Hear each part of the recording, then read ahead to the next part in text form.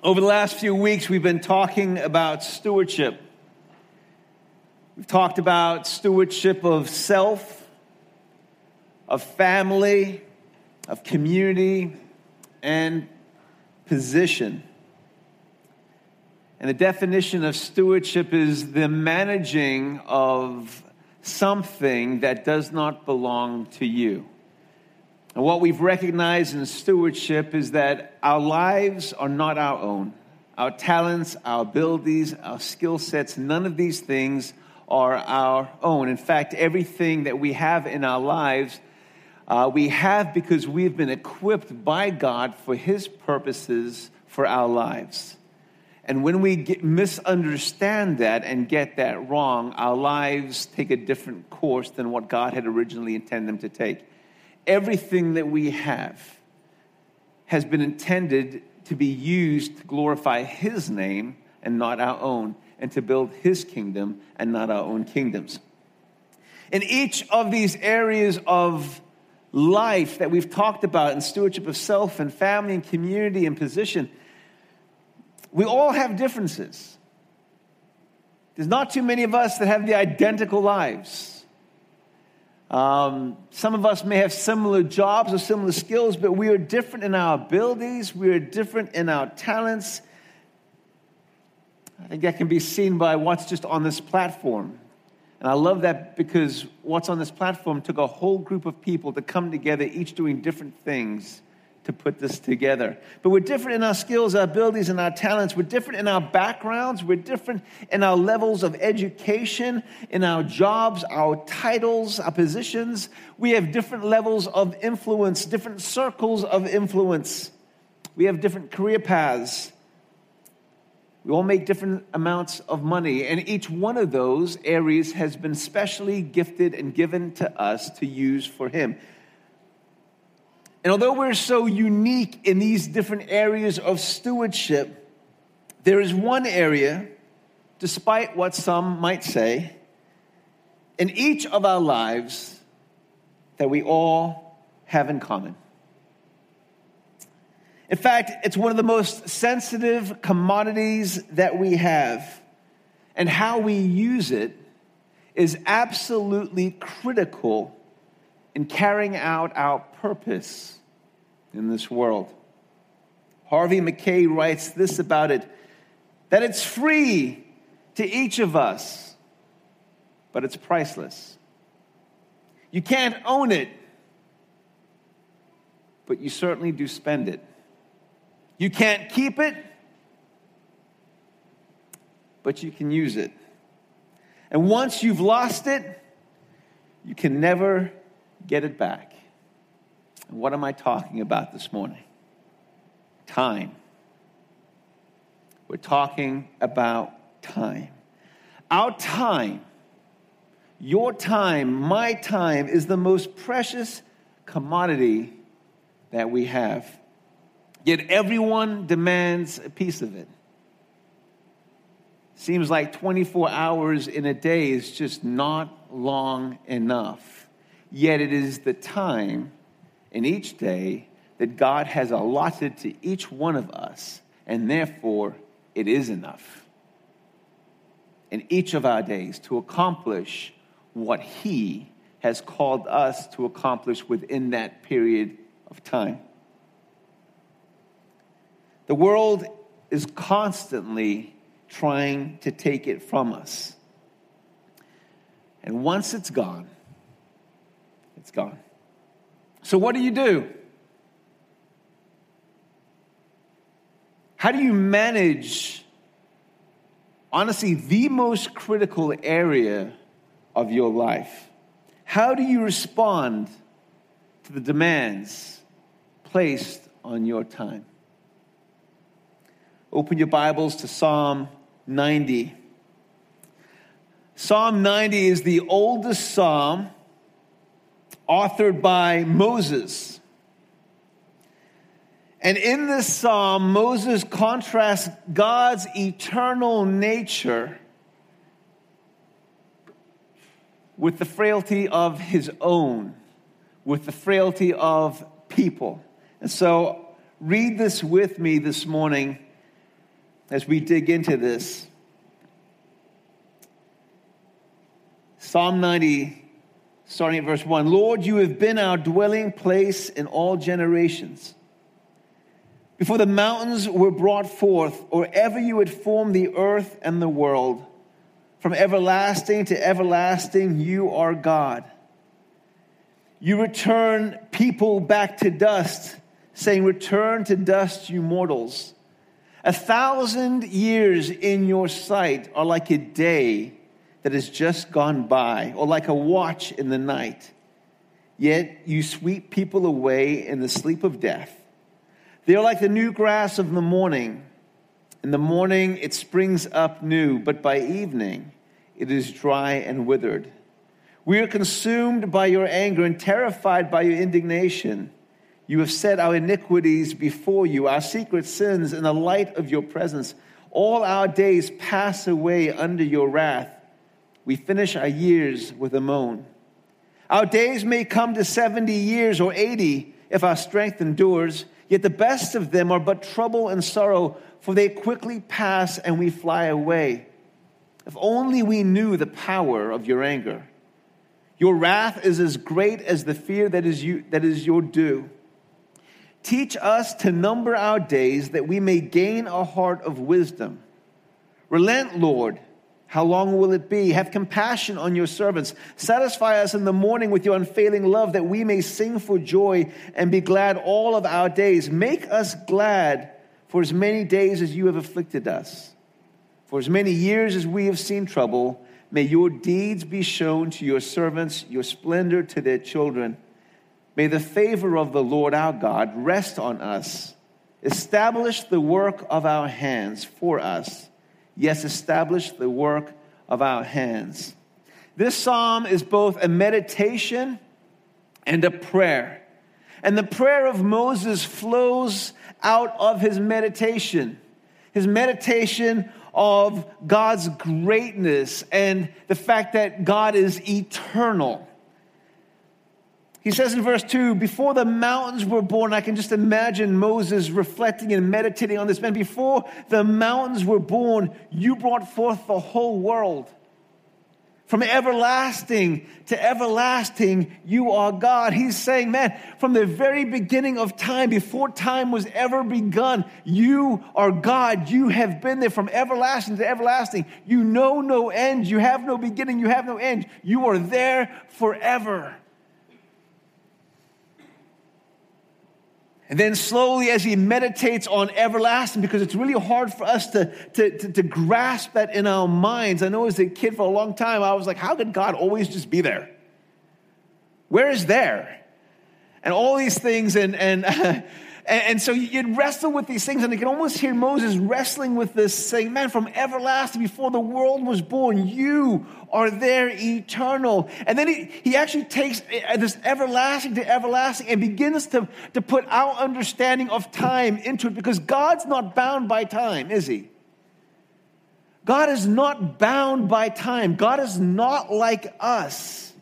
But you begin to see as Moses transitions this wrestling from everlasting to everlasting, and he begins to put time frames that we are subjected to. And he says this in verse 4, 1,000 years, we count years.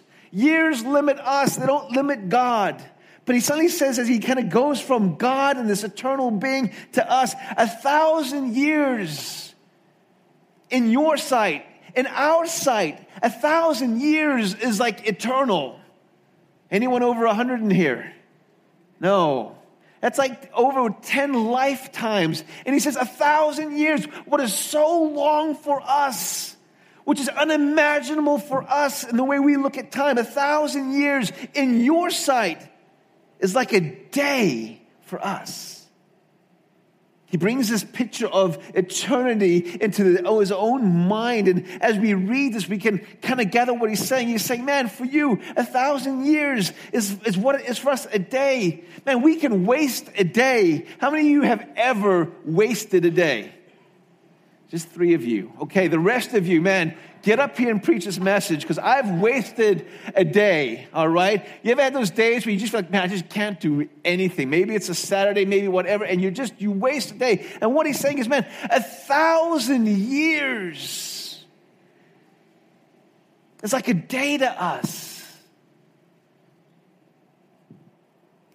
Like a day that has just gone by, or like a watch in the night. So Moses contrasts eternity, the eternity of God. And in doing so, and in thinking about this, recognizes the frailty of himself. And not just himself, but of mankind. He goes on in verse 9, all our days pass away under your wrath. We finish our years with a moan. Our days may come to 70 years or 80 if our strength endures. All of a sudden, here's this picture, this eternal God and the frailty of who I am.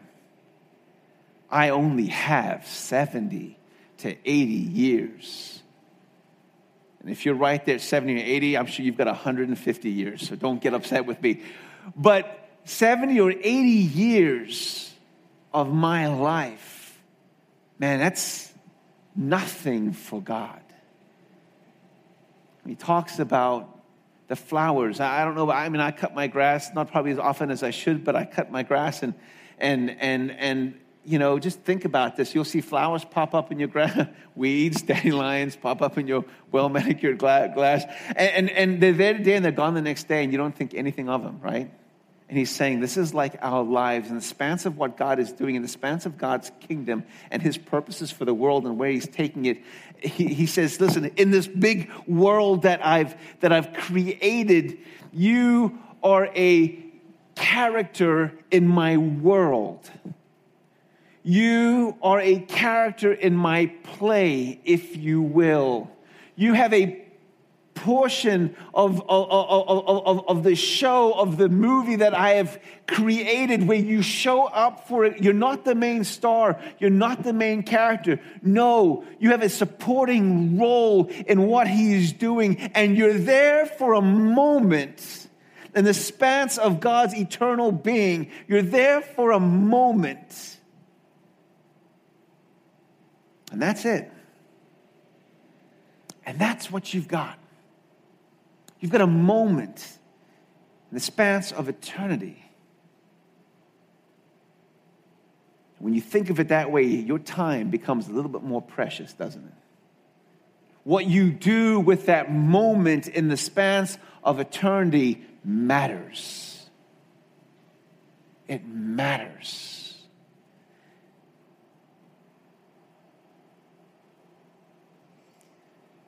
It's in this meditation of Moses as he contemplates the eternal life and the eternity of God, and in that recognizes the frailty of his own life, that it goes from a meditation into a prayer. And all of a sudden he recognizes in a moment, man, I want my moment to count. I want my moment to matter. I want my moment to matter not because I'm here. I want my moment to matter eternally. I want my moment in this play that God has me in this world to have eternal significance, not temporary significance, not significance for the moment that I occupy this slab of ground, but I want my life to matter eternally. And as Moses begins to see this, it goes from meditation into a prayer.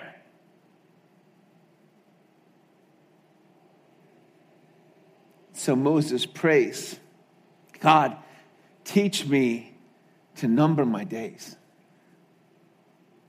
Teach me to number my days, that I might gain a heart of wisdom.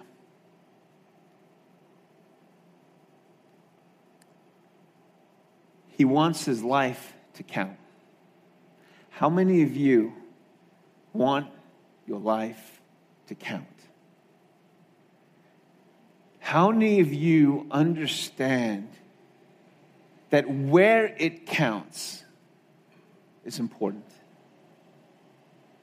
Are you working hard to make your life count within your circle or within your own kingdom? Or are you working hard to make your life count with eternal significance? Too many of us are short-sighted. We can't get out of the present. We can't get out of the moment. And we're trying to make our lives count for the moment. And we're neglecting the eternal significance that our lives are supposed to have. And so we waste our time in the moment. And we lose our significant purposes for the kingdom. If we focus on the moment, we could be losing out on the impact that God wants our life to have. There's a great song by Tim McGraw. In fact, with Lori and Michael out yesterday, we were driving and it came on the radio and Michael was singing it at the top of his lungs.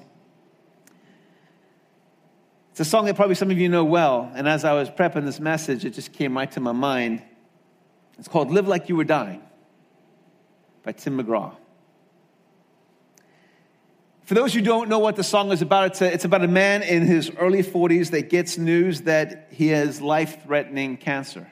And in the song, he's being asked, hey, how do you respond when you get that kind of news? And I love the lyrics to this, and so I'm just going to read some of the responses that are captured in this song. Here's this man that suddenly realizes, my days are numbered. My days are numbered, and what I do now in the limited days that I have left matters. And what's interesting here is that this man in this song changes his life. Because all of a sudden, he was numbering his days. He says, I loved deeper than I'd ever loved before. Not only did I love deeper, but I spoke sweeter. I treated people differently. He says, I gave forgiveness to those that I had not wanted to forgive, that I wanted to hold on to. He says, I was finally the husband that most of the time that I wasn't.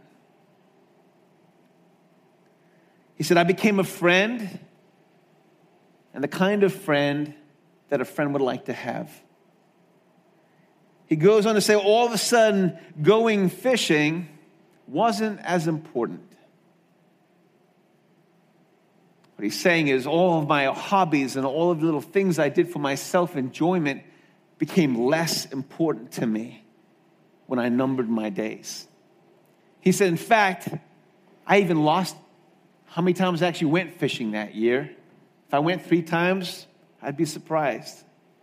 Obviously, fishing for this man had been a big hobby of his.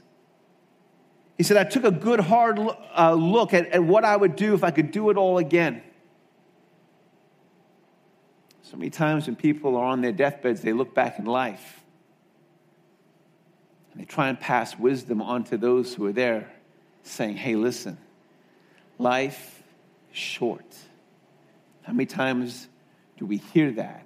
And how many times do we fluff it off? Like, yeah, it's short. I get it. And they look at you and go, no, you don't get it. Life is short. I'm at that point now where Courtney, for those of you, just got engaged. We're excited for her and Mac. And,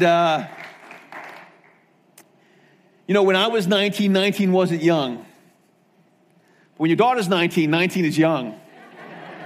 But we're excited. We're praying for them, and we're excited for what God wants to do. And so, but I say that just to say, I remember when people said, hey, listen, treasure your kids. They grow up fast. And when they're young and they're running around and they're screaming as toddlers, you're like, not fast enough, right? Then they get to different stages in their lives, and before you realize it, and they go, no, they grow up fast. One of the grateful things that in my life that I felt like God did with me is he taught me to number the days of my children. That sounds terrible. Number the days of my children. But number the days of my children's life with us. You know what I mean? But I started thinking, hey, listen, at 18, I could lose them. The truth is you lose your kids before 18. You have a limited time of influence. And about 13, 14, they begin to think and realize that they know far more than you'll ever know. It's interesting how that happens. So God began to just lay on my heart, spend time, focus on them. Your family matters. We couldn't afford a whole lot of vacations, but we made it a priority for us to go, no, Lori was great. We have got to create some memories here. I can't let this get away because there'll be a time where maybe we can afford it, but we won't have them. And then where does that leave us? And so time matters. And when you start thinking backwards like that and go, man, okay, if my kid's 13, I got 4 years, maybe 5 years. If your kid's 15, you go, man, I got 2 to 3 years, maybe. You don't know. Man, it changes how you act. Anyway, the song says that I took a good, hard, long look at what I do and what I would do if I could do it all over again. I know there are things in my life that I would do differently, looking back even now. And the song's chorus goes, someday, I hope you get the chance to live like you were dying.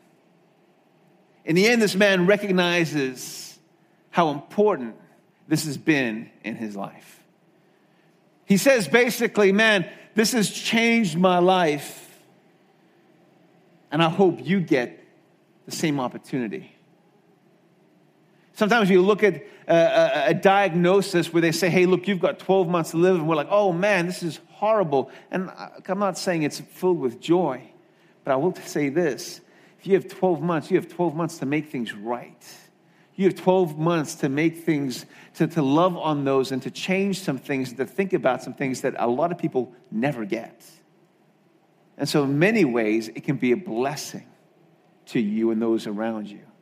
Because what would change? Let me ask you that right now. What would change in your life right now if all of a sudden everyone in this room had 12 months to live? I'm willing to bet that every single life, including my own, would change very quickly in this room. Our priorities would change. Where we spend our time would change. Everything would change in our lives. This is what Moses is saying. Moses is saying, man, I am here today and gone tomorrow.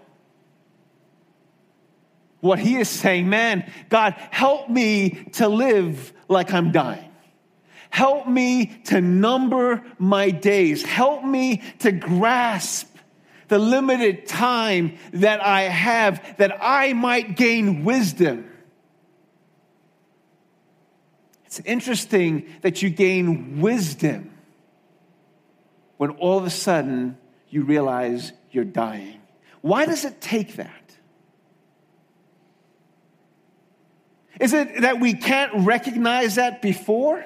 Or is that we don't want to recognize it before? Is it that we don't know the truth of where we need to spend our time? Or is it that we don't have time to spend our time that way? Because what it tells me is that, man, if we knew that we were dying in 12 months and our lives would change, what that means is we know what our priorities are, but we're choosing not to do them. For whatever reason it may be, we're caught in the moment of life.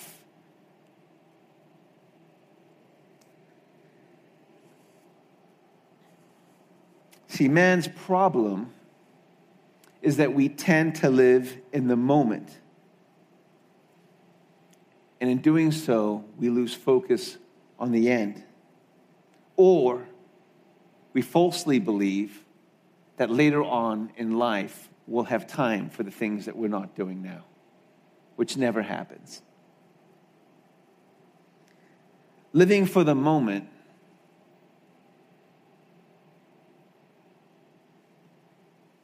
living for the moment.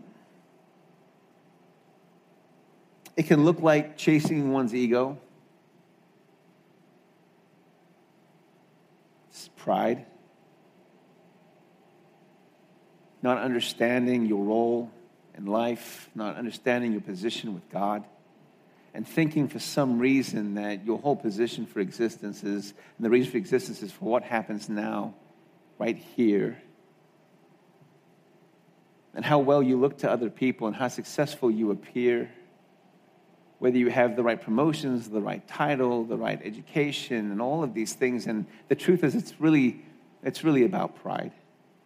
It's about your own ego. And it gets in the way of what God wants to do. That's living in the moment. That's saying that I can't see beyond the light right here. I can't see far off. None of us live this way, right? Like when we think about our lives here, we'll plan for the end of our lives. We'll try and plan for retirement. We'll try and plan for other things, but we don't plan for eternity. And the result of that is we're living so short-sighted, and we're still living in the moment, and we're missing out on what God has. Living in the moment looks like never being satisfied with where you are. I make $70,000 this year. Next year, if I work a little bit harder, spend a little bit more time at the office, maybe I can get to 90. It's chasing power. It's chasing praise, prestige, position, possessions, security. A lot of it's done for security. Because we don't trust God with that. I need to provide myself a secure place for later on. I need to make sure that I'm comfortable. It's all squared away, and so I'm taking care. And we can find scriptures that back us to say, okay, but we can also neglect a whole lot of scriptures that counter that.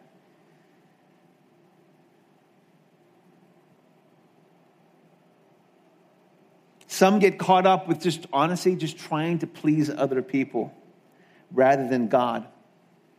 And that's what happens in church. I'll be honest, that's what happens in my life. This feeling that somehow you've got to be there for every single person. And that as a shepherd, that this is your responsibility. And then you run after that. And the first few years of doing that here wore me out. Just wore me out. And I got to the point where I said, you know what? I just realized, man, that's not what God's called me to do. God hasn't placed me here to be God to everybody. And if you do that, you act like you are. And people come to you instead of God. And I'm not God. Trust me, you want God. Not this guy. No one wants to be playing God with your lives. Well, give this a shot. Ooh, that didn't work. God is much better. But what is that really about? That's probably more about pride. Man, I've got to be a good pastor. I've got to be here. I've got to be there for everyone. I've got to run to everyone's need. Man, I want them to be able to say, man, I was having a tough time, but my pastor was with me all the way. I could stand up and go, oh, I don't sleep. I don't spend time with my wife or my family or my kids, but I'm glad. Guys, that's poor stewardship. That's actually making it more about my pride and my desire. What they should be saying is, man, in my toughest time, let me tell you about who God was and how God was with me. Because all I can do is point to God. But if I get that mixed up,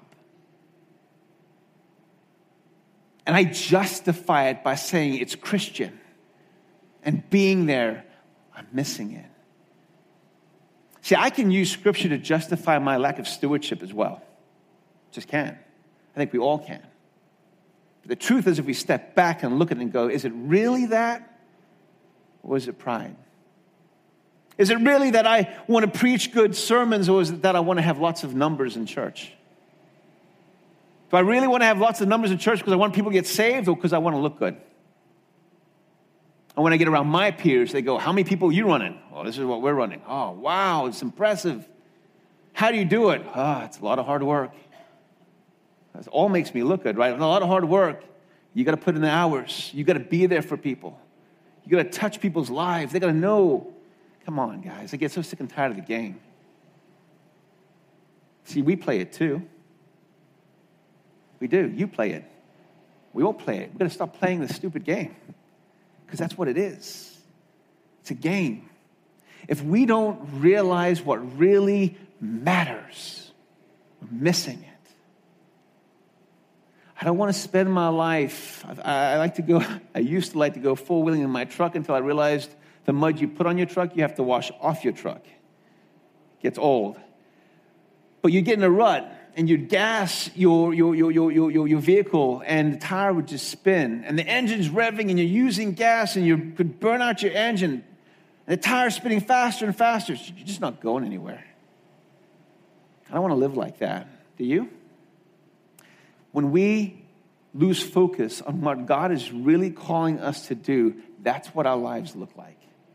And we throw mud everywhere, going nowhere. And so I love what Moses says. Moses says, man, God, in the expanse of everything, you are eternal. And my life is really, honestly, insignificant to you. Yet you choose to give me a role, a supporting role in this life, in this world. God, help me to value that role. Help me to number the days so that I understand how valuable each time, each second, each minute, each day is, that I might gain wisdom for eternal purposes, not temporary. Of course, this is where Satan can step in as well. He doesn't care if you go to church. He doesn't care what you say about God. He can get your time. And we can spend lives saying, you know what, man, it's just, my problem is I don't have time. Listen, God gave you 24 hours because he knows that's all you need in a day. There are things we need to say no to. And those things look like our pride. They look like our egos. They look like our own, you know what, it's flesh. It's what it is.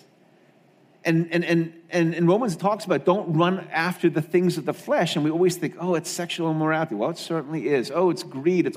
Yeah, it certainly is. It's pride. Why do you do what you do?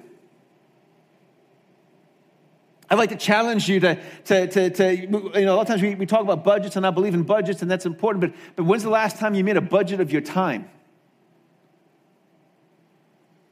Maybe we should go home and budget out our time and put 24 hours and go, okay, this is sleep, and then this is work, and then this is, and just begin to identify where your time is going. And then next to each segment of time that you identify, write down what the eternal purposes achieved were for that moment. So a lot of you go, well, where the eternal purposes achieved in my sleep, where the eternal purposes achieved by me sitting in a beach chair by the beach. Are you saying that I can? No, that's not what I'm saying at all. What I'm saying is those times are critical for you as well. It's why God created a Sabbath. Sabbath does not negate from eternal purposes. It actually makes you more effective. And if you aren't having a Sabbath, you're being less effective in what God wants you to do. If you aren't spending time with your family, with your husband, with your wife, you are being a poor steward of your time. If you are not spending time with your children, God wants you. We are, guys, in this world we're living in today, man, we don't have relationship anymore. I'm talking about me with you guys. It's one of my biggest frustrations. No one has time. Jesus saved the world in 3 years. How many of you guys know Jesus said no to people? Not because he came up and said, no, I'm not going to heal you. But when he constantly was what? pulling away. How many times do you read in Scripture, they come, people are tracking him down. He's like, he had to get away to rest. And people would chase him to the other side and meet him there. And he had compassion. How many of you know that for all the people that Jesus healed, there were many thousands that he did not heal? You don't read it in Scripture where they go, and then Jesus walked by and didn't heal these people. But what you do hear are two blind men that get up and come running after him. What does that mean? That he passed them by.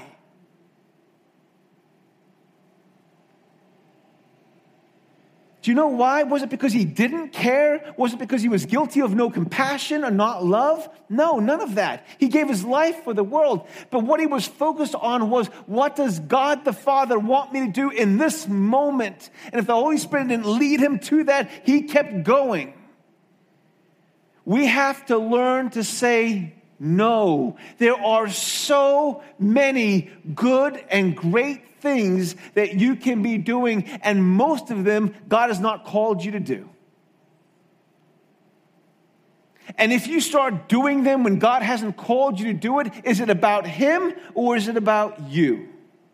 Some of us have to be busy because it's about fulfilling some emptiness or some need or some lack or insecurity in our own lives. It's got nothing to do with what we claim it's got to do with. Well, it's about this, and I need income, and I need this, and there's so much. No, honestly, the truth is, step back. You're injured and you're wounded, and somehow you get self-fulfillment by chasing these things. This is about you, not about the other things. And what you need is healing from God, and then quit chasing this thing like it's a high.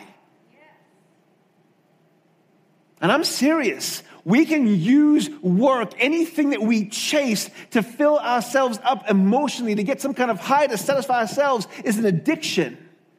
And it's not from God. It's not just alcohol. It's not just drugs. It's the things that make us feel full, complete. God is your source of completeness and fulfillment, not anything else. And if anything else is giving you that and you're chasing it, it's an idol in your life. No matter how you try and justify it, it's an idol. Because it's actually robbing God from his rightful place, and you're spending time chasing these things rather than moving in obedience to him. And ministers do it all the time.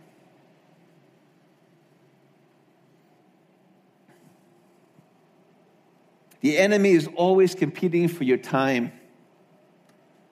Look at him, he's right there. If he can rob you of your time, he can rob you of your influence. Why is divorce so high in the church? I mean, why? We're supposed to be light and darkness, and the divorce rate in the church is just as high as it is in the world. It's not light. It's no different.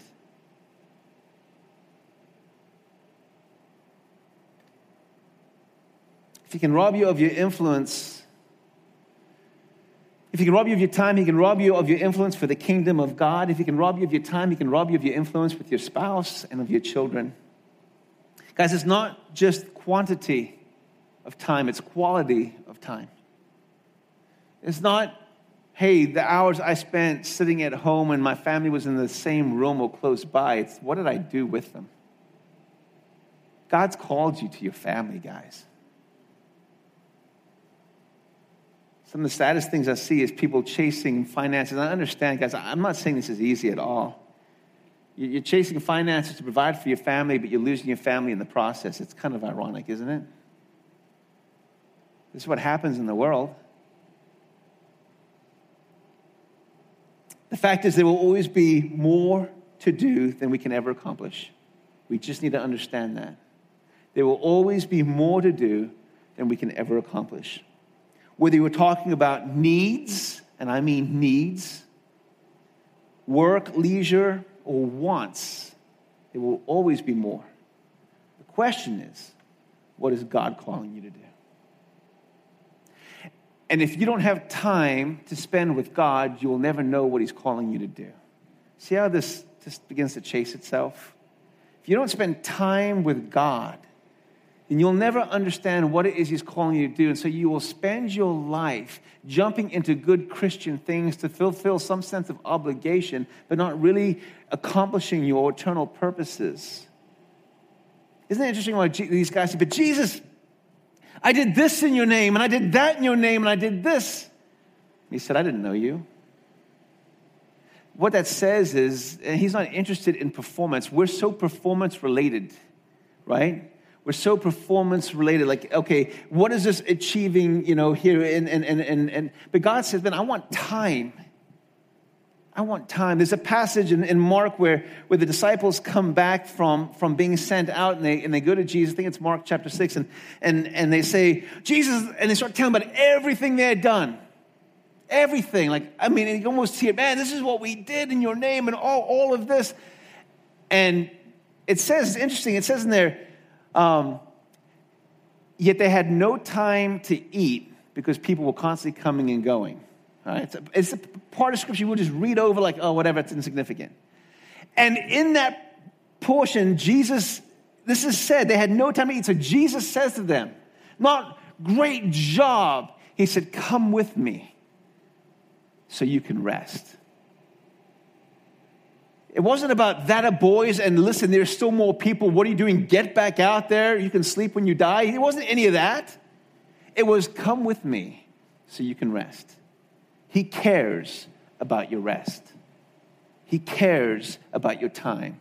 He cares about your family. And those are the areas that we can neglect the most.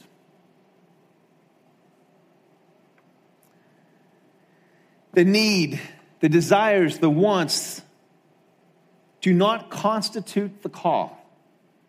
They don't determine the call. The call is directed by the Holy Spirit. That means you can be surrounded by needs around you. It doesn't mean that God's called you to those particular needs.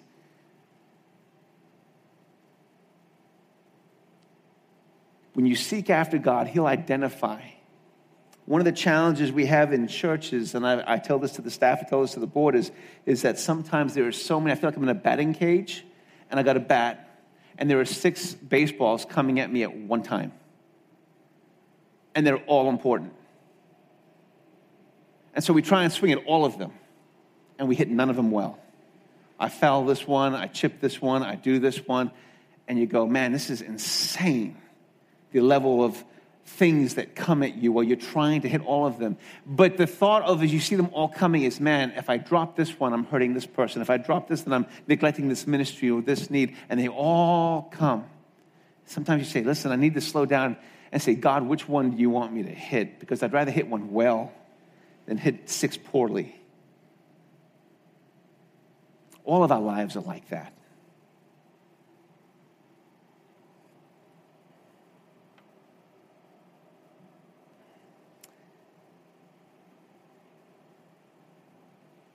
I want to close with just this question. Is my life going to have eternal value? Can you just ask yourself that? Guys, I don't mean are you serving in church. That doesn't mean eternal value. This is just like, again, remember, but I cast out demons in your name. I prophesied your name, and Jesus said, I never knew you. So this isn't not, am I serving in a church position? This isn't, am I the senior pastor of Glad Tidings? The question is my life currently on the path that I'm on, is it going to have value eternally?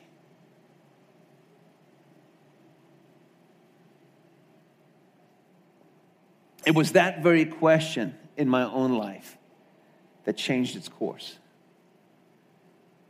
It was that very question sitting, and you guys know the story, so I won't go over it a lot, but it was that very question, having a good job, having just bought a house, and looking at another position in ministry with a guy making half the money I was making, and I looked at his position in youth ministry, and I looked at my job, and I'm not negating the purposes of my job, but I thought, man, his job matters. If I don't do my job, someone else will come in and do my job. But his job matters. And it was that where I was saying, God, I want my life to matter. I want my life to have eternal significance. Not just for the people that I minister to, but in my wife's life, in my children's life. I want my life to count. Does your life have eternal significance? Because let me tell you, you were born to have eternal significance. You are on this world, in this world right now. You have a supporting role right now. Some of you have made a mistake and you think you're the main character. Some of you think you're the main character and Jesus has a supporting role in your life. That where the cracks exist and the holes exist in your life, Jesus comes in like peanut butter and just fills them for you and makes it smooth. Guys, it's true. It's true. Some of you are missing it. Can I tell you, it breaks my heart. It breaks my heart. And I name names. In my mind, I look around and I see people and go, this person's missing it. I can see it.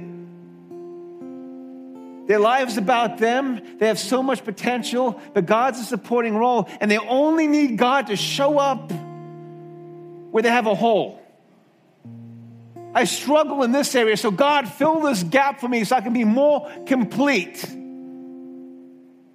Guys, that's not what it's about. He is not a supporting character in your play. You are a supporting character in His, and you and I are lucky and honored to even have a role. And in this play of life, in the span of eternity, we show up for seconds. And God says, because I love you, you have an opportunity to do something amazing with the seconds I give you. Don't squander them away on yourself. You're missing your purpose. Don't make this about you. Do you realize that what you do now has eternal consequences? Don't throw it away. You know what? I said this to Lori coming in here. I said, you know what scares me about this message is I'm going to preach this and most of you will walk out and not get it. And I mean that. Most of you in here will walk out of here and not get it. You'll walk out of here and you'll go, that was nice. I should look at my time, and you'll miss it. Guys, I can't be any more clear than this. Some of you are missing this, and you're missing it badly. And this message isn't from this guy. It's from God, because you were born for something better than what you're giving your life for. Your life is too small for you to die or live for it. Please, I beg you, don't miss this. Don't waste time with God. Don't waste time with your family. Don't throw it away. But man, my prayer is that you'll get with God and you'll look at your life like a budget and go, what am I doing? And what can I cut? And why am I doing this? And who am I trying to please? And all of this. And take back the life that Satan's trying to rob you of.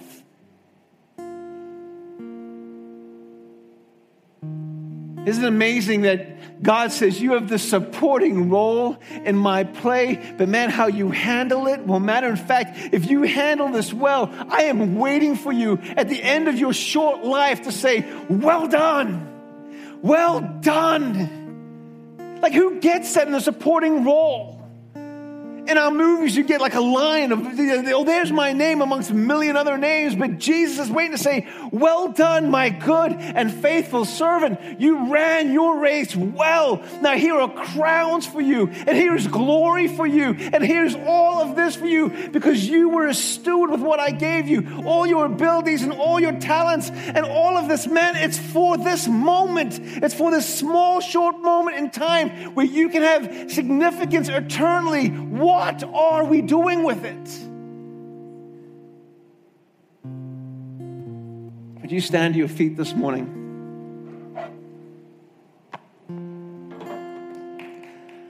I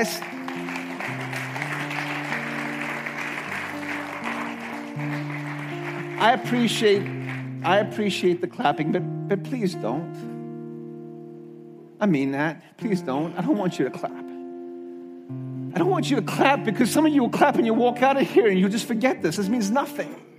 My biggest fear is that this message will mean nothing to you very shortly. I don't care if I get claps. I don't care if I get... This is not about that. This is about what are you going to do with this? Like, will you embrace this or will Satan rob this from you the minute you walk out of these doors? Man, let's be the church. We should look differently.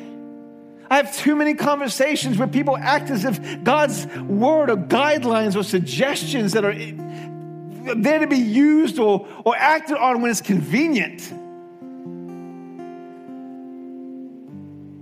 And I think of Psalm 139. Man, God knit you together. He knit you together and He formed you. You are wonderfully made.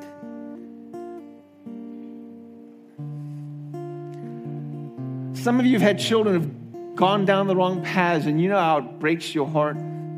Some of you are breaking God's heart that way. And it doesn't have to be. Like, it can end today. But please, don't let it go on anymore. I want to pray, and I just want you to respond to God. You respond any way you want to, but please just respond to God. Lord Jesus, we just come before you, and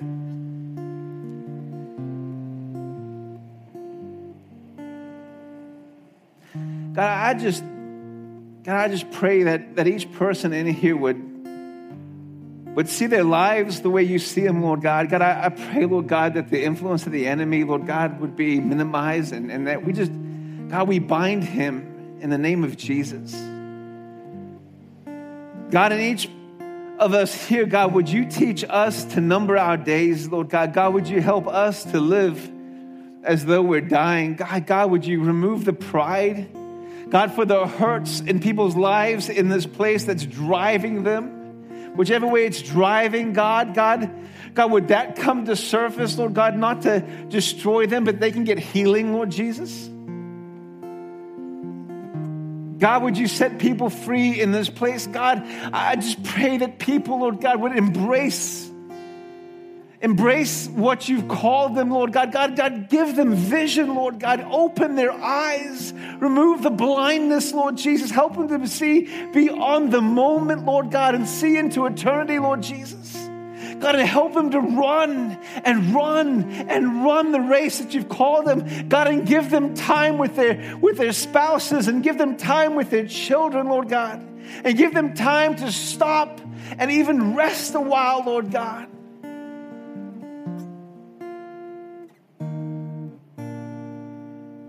God, you know every heart. God, you know every challenge. I don't claim that this is easy.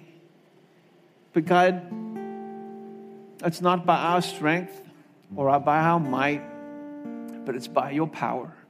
I just pray that you would open our hearts to have a true, honest look at our lives.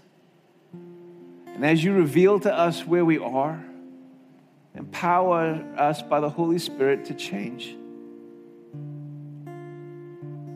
Change doesn't happen overnight, but God, let it just start today. Help me to live today the way you want me to live. God, help me to live tomorrow the way you want me to live. That I might honor you, God, with my life. That my life will count eternally for you and bring glory to no other name except the name of Jesus Christ. In Jesus' name, amen.